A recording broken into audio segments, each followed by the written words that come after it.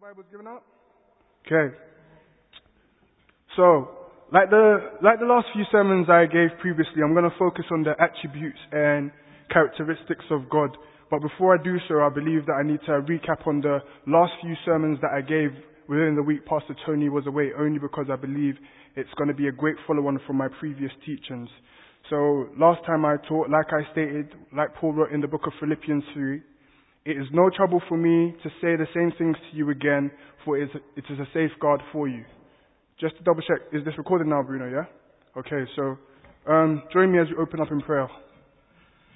Father, Lord, I just bless your name, for you are glorious, Lord. I just thank you for this opportunity given. Father, I pray for myself and I pray for the congregation, Lord. I pray that you would give us fertile hearts, Lord. I pray that you would continue to give us eyes to see and ears to hear, Lord. Father, I pray that you would enlighten our hearts, Father, Lord. That you would bless us with spiritual wisdom and understanding in the revelation of Jesus Christ, Lord. That we'd be able to understand and comprehend this word. So we wouldn't just be hearers but doers, Lord. I pray this word would challenge us today. That it would cause us to thirst and hunger for holiness, for righteousness. For we can only be satisfied in you and you alone. So, Father, I pray that you move mightily today, Father. I pray that you would be saving today, for you are willing to save. So I give you praise and I exalt you. I thank you for your grace and I thank you for your mercy. I pray that you speak through me, that I may speak clearly, Father, Lord, that everybody will be able to understand what I'm trying to depict and explain today in your word. In your name I pray, amen. Amen. So, as I was saying, the last couple of times I was given the opportunity to preach, I know I came down pretty hard. My focus was on salvation and the ability to understand God's attributes and His characteristics of His grace and mercy. And I did that by outlining two main things.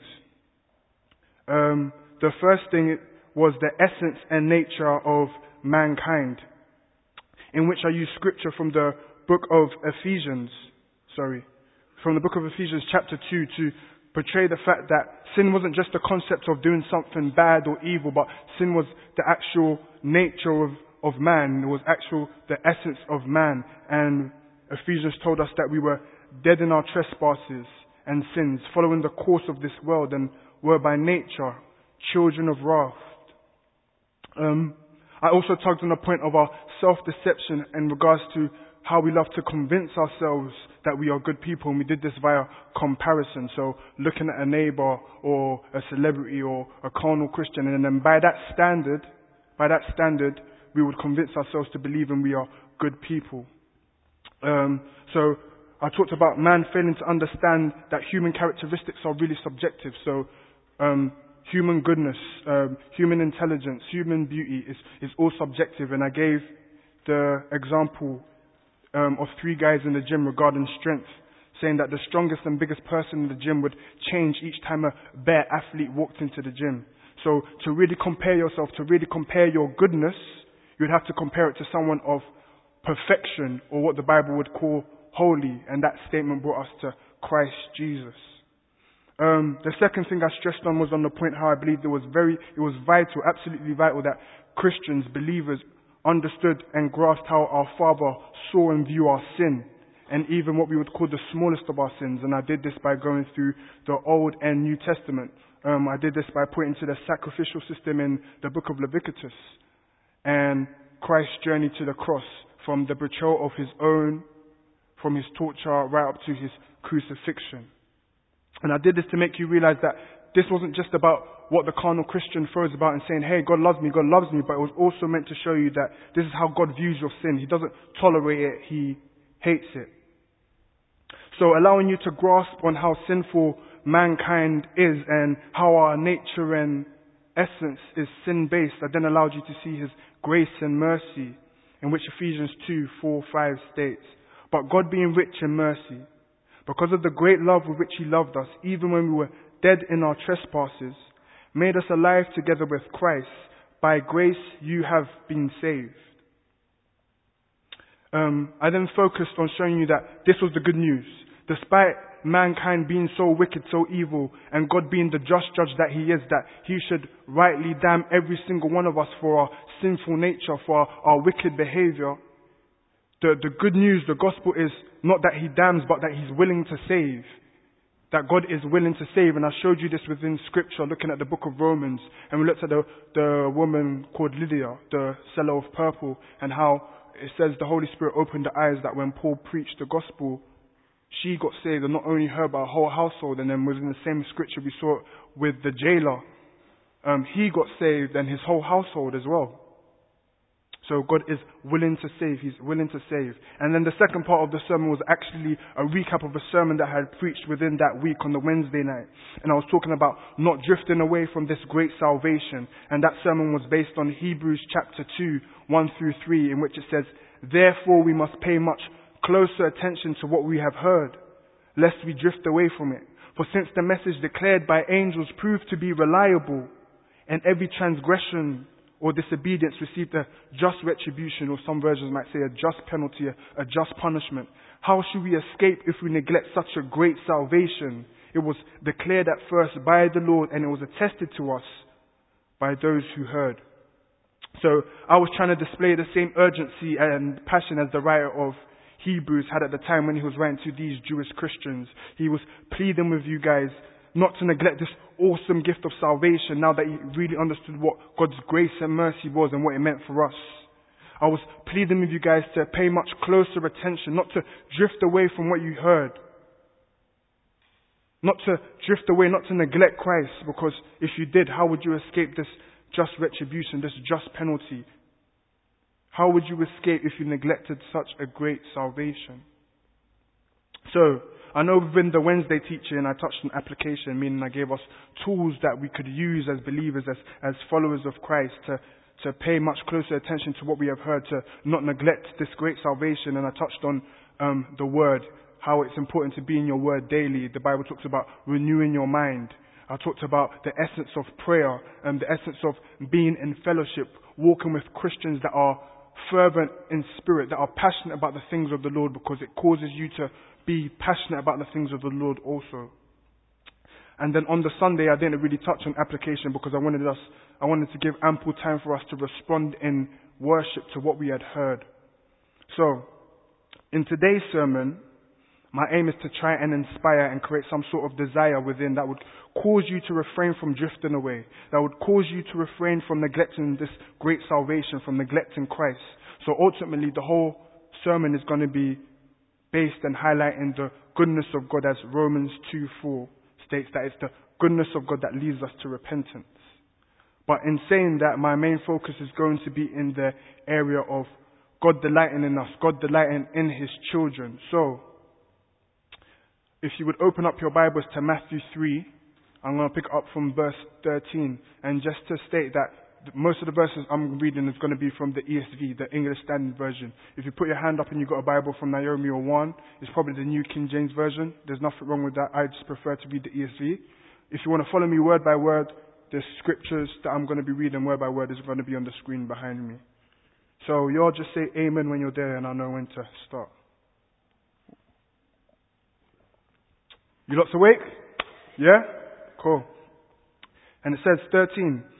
Then Jesus came from Galilee to the Jordan to John to be baptized by him. John would have prevented him, saying, "I need to be baptized by you, and do you come to me?" But Jesus answered him, "Let it be so now, for thus it is fitting for us to fulfill all righteousness." Then he consented. And when Jesus was baptized, immediately he went up from the water, and behold, the heavens were opened to him, and he saw the Spirit of God descending like a dove and coming to rest on him. This is Christ Jesus. And behold, a voice from heaven said, "This is my beloved Son, with whom I'm well pleased." Now, before Jesus healed the sick, before he casted out any demons, before he preached on repentance, before he preached on the kingdom being at hand, before he went off to fast, before he gathered his disciples, before he taught them how to pray, before dying on the cross, before being tortured for our iniquity, before being tortured for the iniquity of mankind, before any ministry took place, we hear the Father proclaim in verse 17 of Matthew 3, "This is my beloved Son, with whom I am well pleased." Now, one of the main issues for not paying much closer attention and for drifting away from this great salvation, neglecting this great salvation, other than our struggle for sin, our struggle and battle with sin, is not actually grasping the fact that God enjoys us, that God delights in us. Now, I know a couple of you may be thinking, yeah, but the verse you just read is in regards to Jesus, so how does that apply to us? And I'm well aware of that. But before I explain why I use that passage, I'm going to read a couple of verses, a couple of scriptures throughout different books of the Bible to portray God's delight for his children, for the believer. So you don't need to turn there, they're all going to be on the screen behind me. So the first one is Zephaniah 3:17. And scripture says, "The Lord your God is in your midst, a mighty one who will save. He will rejoice over you with gladness. He will quiet you by his love. He will exult over you with loud singing." Amen. Psalms 147 verse 11. "The Lord takes pleasure in those who fear him, in those who hope in his steadfast love." 1 Peter 1:6 and 7. "In this you rejoice, though now for a little while, if necessary, you have been grieved by various trials, so that the tested genuineness of your faith, more precious than gold that perishes, though it is tested by fire, may be found to result in praise and glory and honor at the revelation of Jesus Christ." And the last one, 1 Peter 5:6 and 7. "Humble yourselves, therefore, under the mighty hand of God, so that at the proper time he may exalt you, casting all your anxieties on him because he cares for you." Listen, I don't doubt for a second that if I was to ask all the believers in this room, do you think God loves you? Your response would be yes, of course he loves me. Some of you would even quote John 3:16 to me. I'm not mentioning no names, but yeah. But I believe if I sat down with each one of you as an individual and then posed this question, do you believe God delights in you? Do you believe God rejoices in you? Do you believe he enjoys you right now at this moment? I think then some of us would find it difficult to answer such questions. Reason being, when we look at our spiritual mirror, when we look at the Word of God, and we see our downfalls, and we see our shortcomings, our miserable attempts to attain holiness, our lack of discipline to refrain from sin, the holes and gaps in our character, we struggle with the thought that our Heavenly Father delights in us and enjoys us now. And I stress the word now because I want you to realize that nothing you do as an adopted child of the Father changes the love that he has for you. Listen, God didn't just tolerate you when you first became a believer, when you first got saved, because you was in the early parts of sanctification, you were still struggling with certain sin. You were still walking with a carnal mindset, and then begin to delight and enjoy you once you started to grow in faith and holiness. He delighted in you then, and he delights in you now. And the example that I gave to the saints at the Covent Garden study when I taught this was the relationship between a father and his baby girl. The father doesn't despise the baby girl between the ages of 0 to 6 months because the majority of the time is spent calming her from crying and cleaning up after her. And then delights in her as a toddler because she's able to communicate to him and show him the affection that the father desires. The father delights in his child at all stages of her life. Does it make sense? But let me clarify this. God doesn't delight in you because you're so delightful. It's harsh, but that's the truth. This is why I keep on talking about the amazing work of Christ, what he's done for us on the cross. Through his death, through his resurrection, taken upon our sin and imputing his perfect, his holy righteousness in us who would believe. Colossians 1:19-23 would say it like this. "For in him all the fullness of God was pleased to dwell, and through him to reconcile to him all things, whether on earth or in heaven, making peace by the blood of his cross. And you who were alienated and hostile in mind, doing evil deeds, he has now reconciled you in his body of flesh by his death, in order to present you holy and blameless and above reproach before him, if indeed you continue in faith, stable and steadfast, not shifting from the hope of the gospel that you heard." There again, not drifting away, not neglecting Christ. But let me read 22 again. "He has now reconciled in his body of flesh by his death in order to present you holy and blameless and above reproach before him. Listen, God delights in us because of Christ. Christ has made the believer holy. He's made the believer blameless. He's made the believer above reproach before the Father. He delights in you.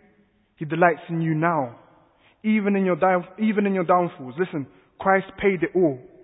Scripture tells us in Galatians 2, verse 20. I have been crucified with Christ. This is Paul speaking. The believer has been crucified with Christ. And that being the case, it's no longer you who live, but Christ that lives in you. And the life that you live in the flesh, you live by faith in the Son of God, Christ Jesus, who loved you and gave himself up for you. So, for the people that hear this message and think, wow, his grace is amazing, he delights in me even in my downfalls, I'm going to continue to sing because Christ paid it all. It just shows that you don't really understand the gospel and that you're not truly born again, you're not truly regenerated. Because if you continue to read within the verse of Galatians, Paul talks about not nullifying the grace of God. Also, if you look in the book of Romans chapter 6, Paul talks to the believer and says, we too, the believer, should we too continue in sin that grace may abound? God forbid. But that's just another sermon for another time. So, God delights in us. God delights in us. Why did I read the scripture from Matthew 3, you say? And behold, a voice from heaven said, this is my beloved Son, with whom I'm well pleased. As I stated earlier, before Jesus carried out any form of ministry, we read that God cried out, this is my beloved Son, with whom I am well pleased. In relation to us, in relation to you, once you've accepted this gift of salvation, there's nothing you can do to earn the love that has been granted, that has been placed in you. I found that most Christians, this may not apply to all of you, but most Christians treat their relationship with God as they do their earthly ones. Whether that be with your father, your parents, your siblings, your workmate, your friends, whoever. So with our earthly relationships, we have to earn a person's love and trust. We have to earn a person's love and trust. So at times we forget that we've done nothing to earn this love that God has for us. It all falls down to Christ. So we just can't imagine that he delights in us and that he delights and rejoices in us now. It's hard for us to grasp this because we feel we have to do something to be accepted. We feel we have to do something to be loved. Let me give you an example to try and explain and depict what I mean. So have you ever betrayed someone? Have you ever lied to someone? Or better yet, have you ever failed to reach someone's expectation? The example I gave to the people in the Common Garden study on Tuesday was a close friend failing to attend someone's party or wedding. So in this reference, I'm just going to embarrass people. Y'all know that, what's it called? Janae's engaged. So let's just say that Amina is her, not best man, what's the woman's version? There you go. Maid of honor. Yeah. And then, so Amina's Janae's maid of honor. And basically, when the wedding comes, Amina doesn't turn up. No valid excuse, she's just not there. What's Amina's natural response? What does that result in? It results in avoidance. Whether how long or short the period is, she's going to avoid Janae. Or she might go the other way and desperately try to earn her love and respect by doing something that she feels would please her. So I don't know what she would do in that circumstance. Maybe pay for their honeymoon or something, but yeah.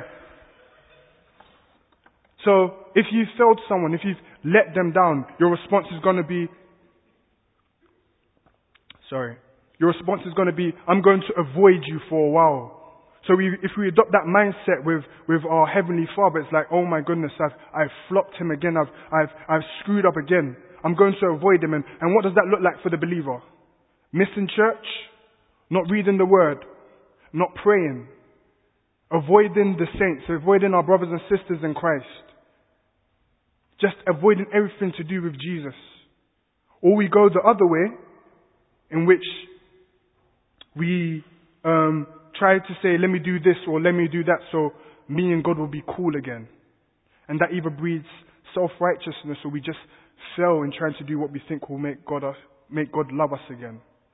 So, in regards to me reading from Matthew 3, what I'm trying to get at is, God did not start delighting in you once you started doing quote-unquote ministry stuff. So, evangelizing, or singing in the choir, or teaching His word. He delights in you then, and He delights in you now. He delights in you now because of Christ. As I read in Galatians 2:20, it's no longer you who lives, but Christ that lives in you. So I really, really want you guys to grasp this, that the King of Kings, that the creator of all things, the one who is sovereign over every cell and every atom, He delights in you, that He rejoices in you. And I want you to grasp this in the fact that don't think us, think you. The King of Kings, if you're an adopted child, if you're a believer, that He delights in you. So the best way for me to kind of, let it resonate with you, like the way it resonated with me when I studied this, was to really explain what salvation is.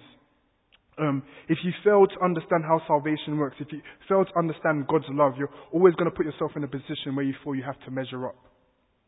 You're going to put yourself in a position where you think you have to do everything right in order for God to truly love you. So the best way for me to depict this or explain this is going to be with a personal example. The relationship I had growing up with my parents was different to that of my classmates, or from what they told me anyway. I now stand here knowing that they truly love me. Both my parents truly love me, but growing up, I personally didn't feel that was evident at certain times. So I'm not going to go into too much detail I don't want to drift away from the sermon, but what I can say is that growing up, I learned that there were certain things that pleased my parents. So whether that be cleaning or cooking or anything, I learned that certain things would please my parents, and I did this because it would lead to tangible and physical affection. And why do I tell you this is because we at times carry the same mindset with our Heavenly Father, that we are loved as long as we can perform accordingly. That we are loved as long as we can perform accordingly, but that's not love as the Bible teaches. Listen, there's something that how can I explain this? Okay. So we carry the mindset that we are, loved as long as we can perform. Loved as long as we can perform accordingly. But as I said, you need to understand that God delights in you. And He delights in you now. And best way to explain it is to start with the most obvious reason. He saved you. And the reason why I said the best way for me to explain, or for you to catch the God's character of delight in His children is via salvation, is because a failure to understand salvation, you're always going to be walking with that measure up and perform accordingly mindset. So, if salvation occurs or happens because you did it, if salvation occurs or happens because you did it, then it has no implication of God's love and affection for you. Why? Because all the weight's on your shoulders. You've made this glorious exchange. Now, for the person who's self-righteous, that must be a lovely notion for you, but it's just not biblical. If you are saved, if you are a believer in Christ, if you are born again, if you are regenerated, meaning the old man has died, you are a new creation. You didn't do that. God did. And you have to understand this, that even the faith that you have is not yours. Ephesians 2:8-9 would say it like this. For by grace you have been saved through faith. And this is not your own doing, it is the gift of God, not a result of work, so that no one may boast. Listen, God met us in the middle of our mess, in the middle of our sin, and sent Christ to be the righteousness that we needed. Ephesians, I'm going to be quoting a lot of stuff from Ephesians because it's just such an amazing book. But Ephesians 2:4-5 would say it like this. But God being rich in mercy, because of the great love with which He loved us, even when we were dead in our trespasses, made us alive together with Christ. By grace you have been saved. Listen, you need to understand that the righteousness that you have is never going to be enough to save you. It's never going to be enough to clear the record of debt that you have. You're never going to be good enough to save yourself. Listen, God publicly acknowledged that me and you, we both need a Savior. We've fallen short. We both need a Savior. And I'm going to say this boldly, but you have to hear the second part. God loves you as you are, but He's put in this place of sanctification that He wills His children to walk in. So once you understand that God delights in you, you desire to know Him. You want to know how He operates. You want to know how He thinks. You want to know what He says. And this changes everything. It changes how you read the Bible. Reading the Word is no longer a duty. It's no longer a burden, but you read it because you desire Him. You desire to be holy for Him. You want to know Him. Understanding that God delights in you changes prayer. It changes worship. It changes everything about your Christian walk. Your prayer life is no longer a wish list, but is a meaningful, beautiful dialogue between you and your Creator, and where you understand what privilege and honor you have to stand before the King of Kings, to stand before the Holy God, that you understand that the veil of separation has been torn, and that you get to refer to the King of Kings. You get to refer to the Alpha and Omega as Abba Father. So, once you truly understand that God delights in you, you will continually run towards Him, even in your downfalls, even when you stumble, even when you fall. And it will ultimately lead into more worship, more reverence, greater intimacy with the Father, as you're truly made aware of His love. But a failure to understand that He delights in you, you create a strange relationship, and where times where you're doing well, you and God are cool, but as soon as you fall, because you don't think He delights in you, it's very dark. It's a very dark period for you. Reason being because you try to clean yourself up first before going to Him. And we all know that we can't do that. An example that I could give you is that I don't have children, but I know it from, because I used to be a child and I used to do it. If you was a toddler and you've ate and you've made a whole load of mess and your parents tell you to clean it up, but you want to watch your favorite cartoon show or whatever, you want to jump on and watch some Nickelodeon. Where you're going to clean it up is just you're going to make more mess. So you pour a little bit of soap, you get a cloth, and you just probably mess up all the food into the tables. You can't clean yourself, and that's like us spiritually. We can't clean ourselves up. We make more mess. So as I said, my hope and aim is to try and get you to understand God delights in us, because I believe it's the best motivator for what I've read in Hebrews chapter 2, 1-3. Pay much closer attention to what we have heard. The word, the gospel of your salvation, to set your eyes on Christ, to set your mind on things above where the King of Kings is seated, not to neglect this great salvation, not to drift away from this great salvation. So, once you understand that God delights in us, it ultimately results in us delighting in Him. If you delight in something or someone, you have a greater tendency to do it with a disciplined lifestyle because you delight in it. For example, gymnasts or boxers or performers, they delight in what they do, so they don't mind adhering to that strict regime of not eating this and not eating that, and a strict diet or the strict fitness plan, rather than you just trying to create some sort of discipline in your life, hoping that it will result in delight or bring about some sort of delight. So if you love God, if you delight in Him, if you delight in serving Him, if you delight in His word, you're more likely to carry that out with a much more disciplined lifestyle. Your desire to walk in holiness because you delight in the King of Kings. And if you don't delight in God, then regardless of what kind of discipline you try to put in order, it's not going to happen. You're going to stumble and fail. And that applies to everything in life. Example, if you despise working out, any form of discipline you put in is going to be a difficult journey in where you're going to fail. Don't believe me? If you look at your New Year's resolutions last year, I know a whole lot of people, number one thing is to get fit. 2 weeks into January, they ain't even going to the gym no more. They're just paying for a membership they're not using.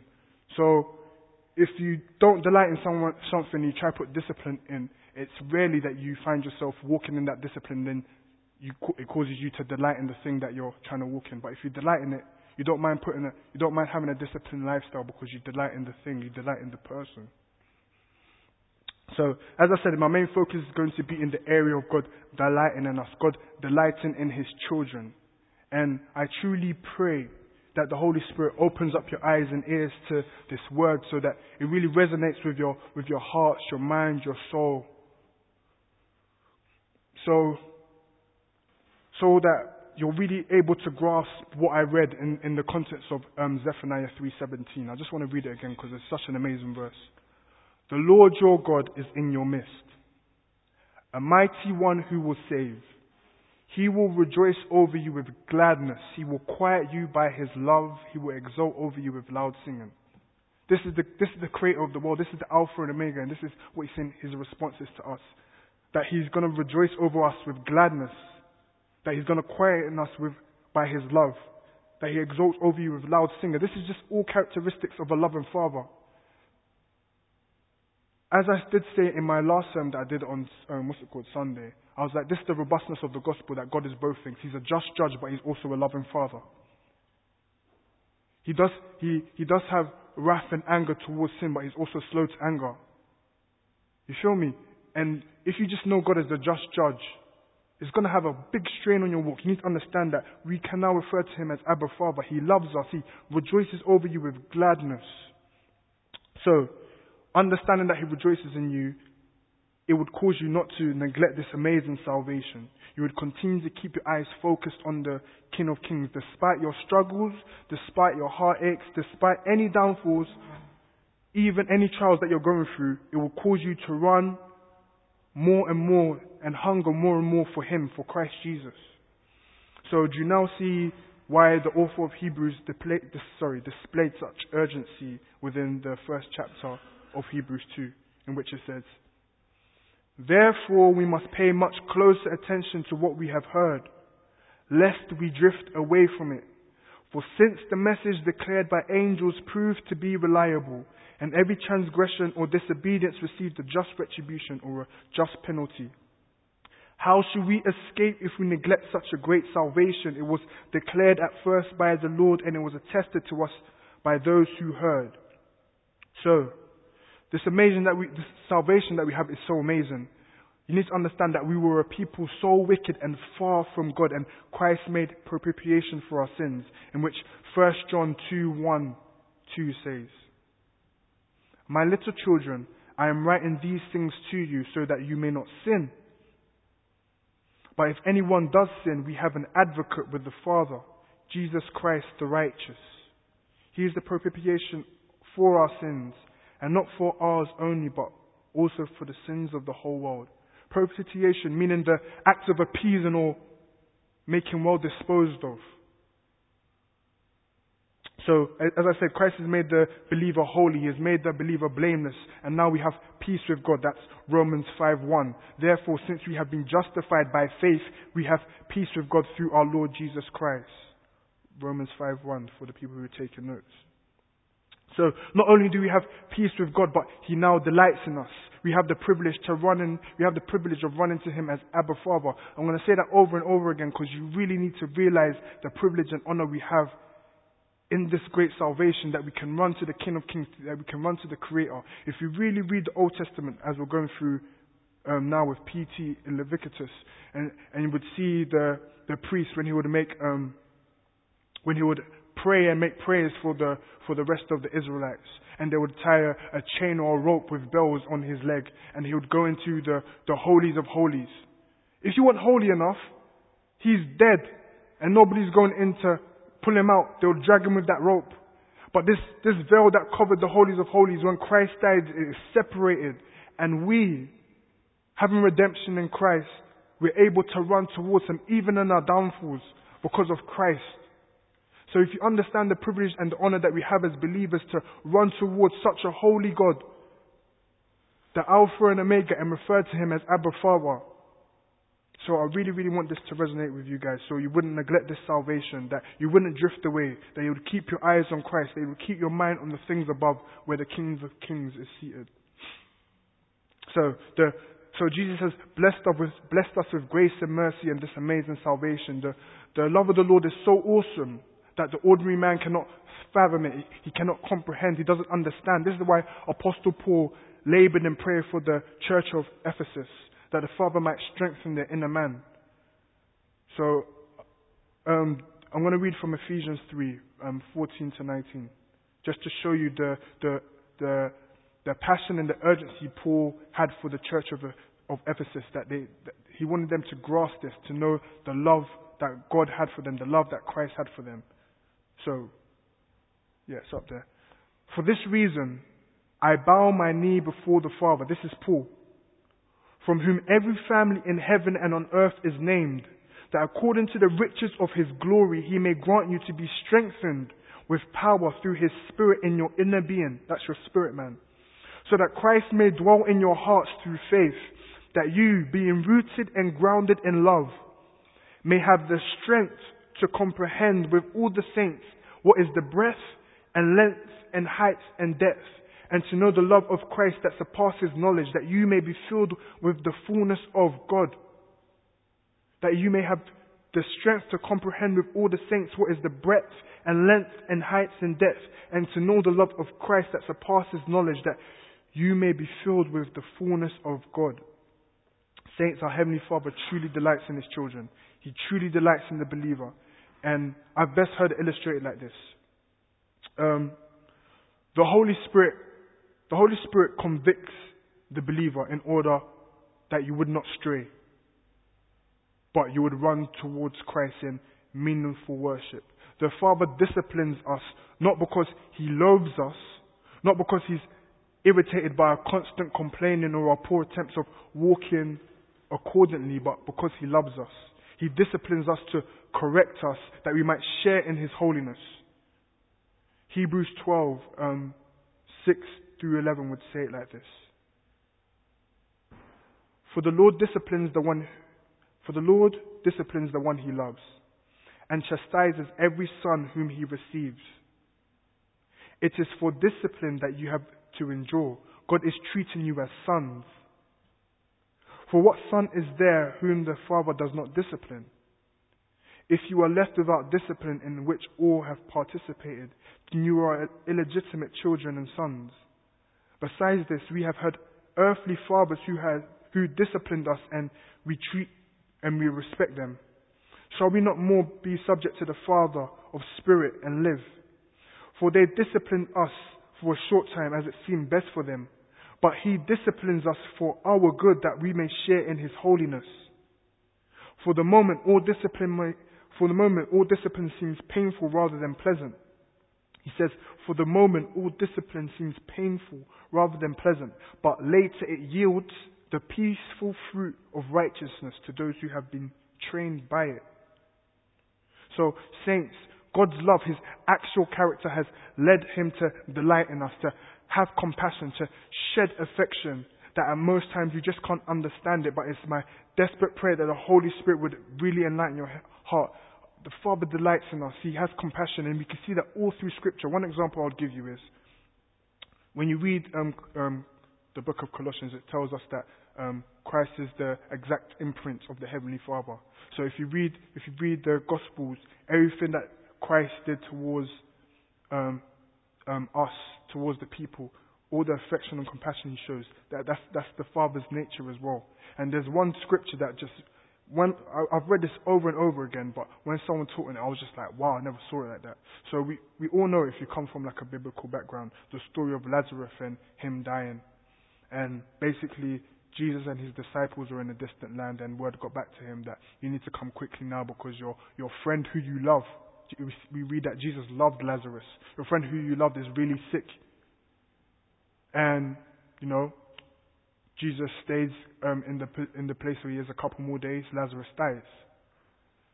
So Jesus and His disciples come over, and before He even reaches the town, he sees Martha, and Martha comes up to Him, and Martha is weeping. He's like, Lord, if you was here earlier, you would be able to heal him.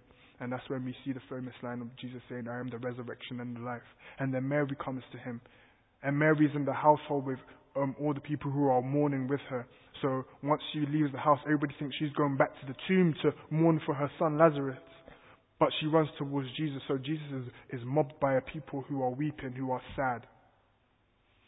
And Mary says, why wasn't you here on time? You could have healed him. And what does it say? It says Jesus wept. But before I even explain this, we understand that Jesus is the King of Kings. He's the Lord of Lords. He's the Alpha and Omega. He knows everything. He sees all. He knows all. So Jesus knows that Lazarus is going to get up, that he's going to raise him from the dead. We know this.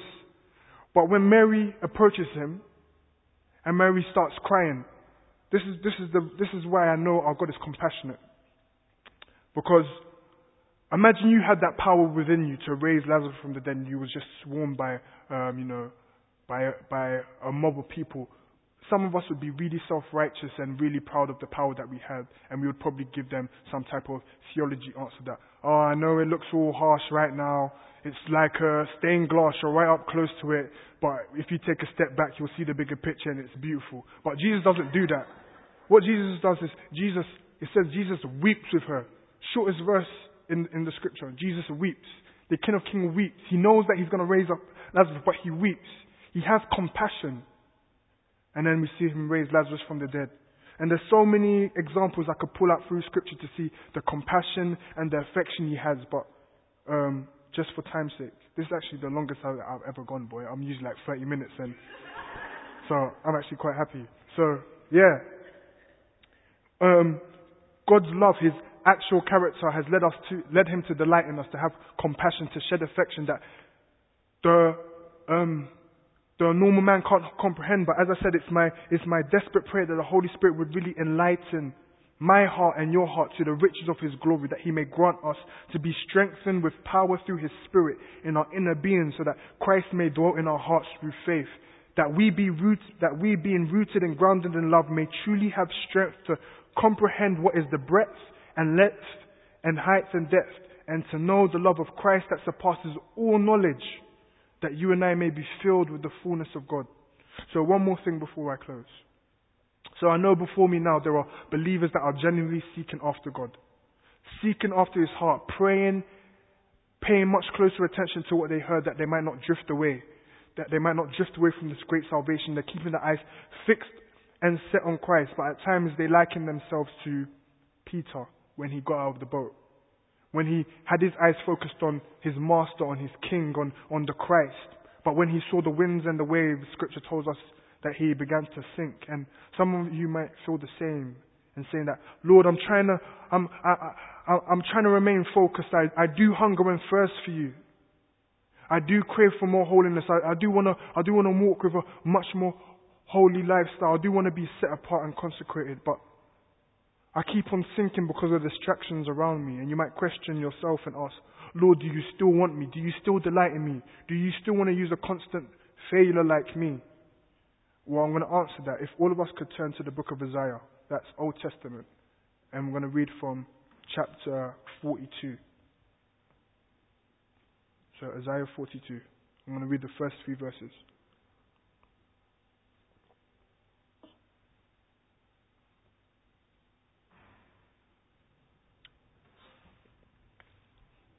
You there?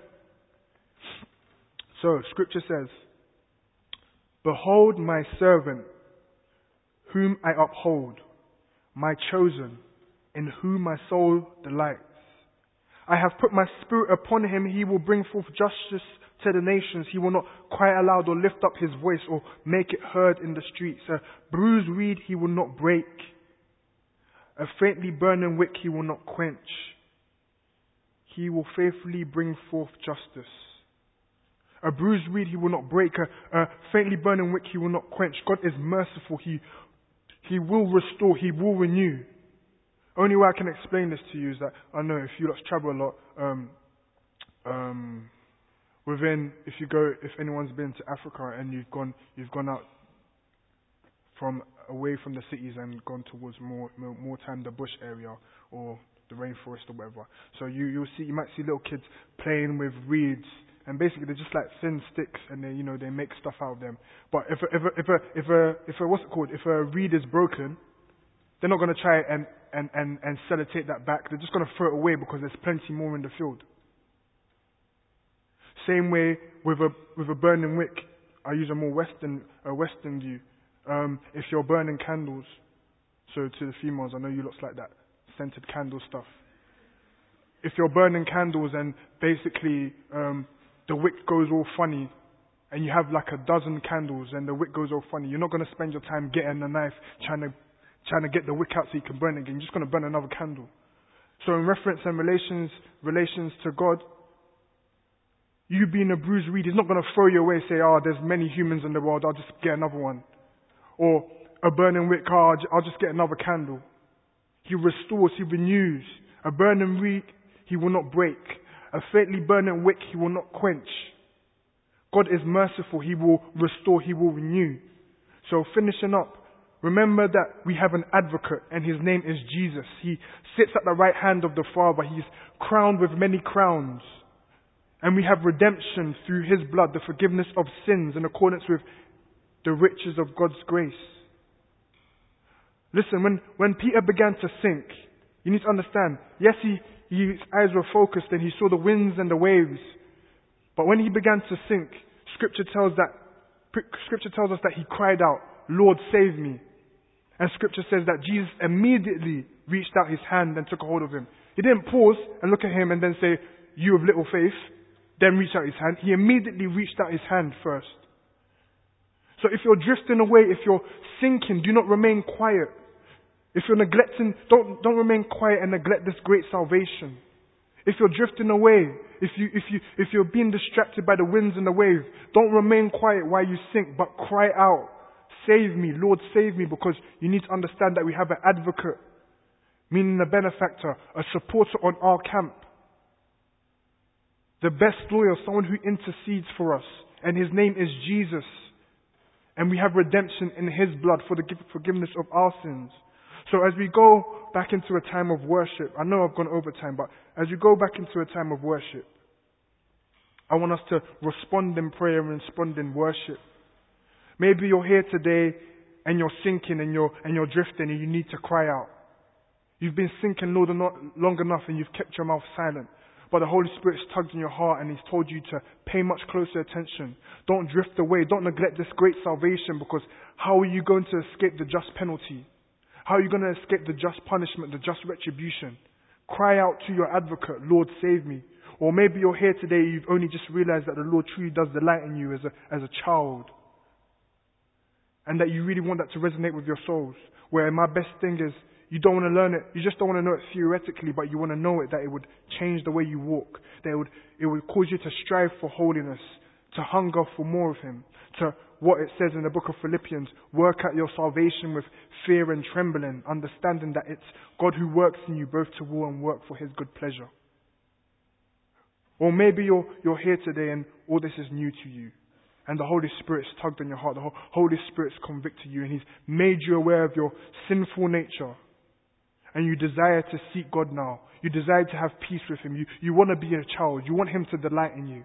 You desire all that. Well, Scripture says in Romans 10:9, if you confess with your mouth that Jesus is Lord and believe in your heart that God raised Him from the dead, you will be saved. And the word believe, you need to understand, this is what Jesus was talking about, that it's more than that. It's to repent and believe. Repenting meaning a turning away from your sin. A believing meaning that you make Jesus not just your Savior, but your Lord. You submit to Him. You lay your life down. So as we go into worship together, I implore you guys to really have the Holy Spirit examine your heart, to reveal your shortcomings to you, that you might repent and run to your Father in beautiful worship, now that you know you have the privilege to run to Him as Abba Father. I plead with you to be honest with yourself and ask the Lord, ask the Holy Spirit to strengthen your inner man, that you might comprehend the love that Christ has for you that surpasses all knowledge, that you would continually keep your eyes focused on the one who saved your soul. Because it's so easy for us to hear this message and be like, yep, I'm on fire. Monday comes, people who are in their work might not be surrounded by other Christians. It's just the word I'm going to use, pagans or heathens. And then, little by little you get swayed because you're not in your word no more. You're not praying. There's no fellowship. And those are the distractions. And you begin to think, and you won't even cry out, you won't even call out to the Lord because you think thinking is cool.